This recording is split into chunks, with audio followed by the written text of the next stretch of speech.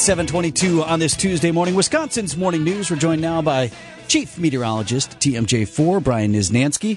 Boy, Niz, it looked like some of the Harley-Davidson festivities were in for trouble over the weekend. Yeah. And then once again, you were on top of that line. And I remember you saying, I was following online with everything that you were talking about. And you're like, hey, might be okay here. This is starting to fizzle.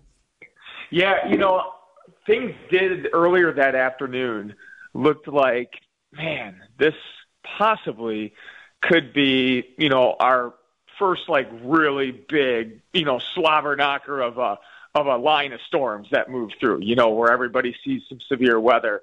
And to be honest, I couldn't have been more happier to have a bust. You know what I mean? Right.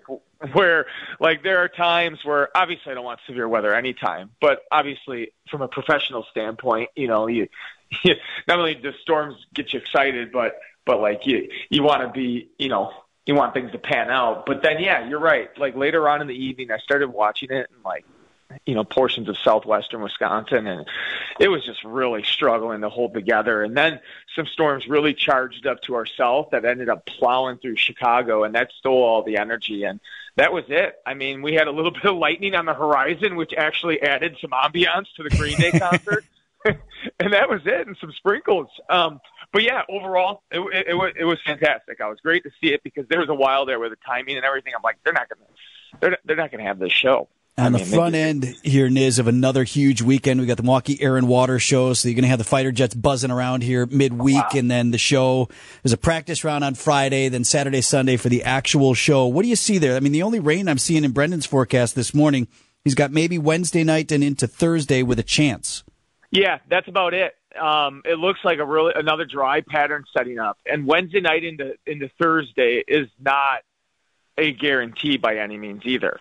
It's that time of year where this stuff really needs to feed off of, daytime heating. You need that lift. So this stuff that comes in late at night and in the morning tends to fall apart. We've all seen, how many times have we seen that work in the morning show, Vinny, where we're staring down a line of storms that's been going through, western Wisconsin, Minnesota all night long, and then by the time it gets to us in the morning, it dies out. That could very well end up being the case. So don't get your hopes up if you're hoping for rain. But on the flip side, as far as the outdoor plans go, it's looking really good. Niz, we've been arguing this morning, and I bet you can guess which side Vince falls on this. So the Powerball, the Powerball's at almost $1 billion. No winner last night. Vince says, he asked this question. Would you take the jackpot if you knew it meant losing 10 years of the back end of your life? So I want you to guess which way he went, and then you got to tell us where you'd go with this. I think Vinny took the jackpot. You bet he did. What else do I have to offer? Yeah, exactly.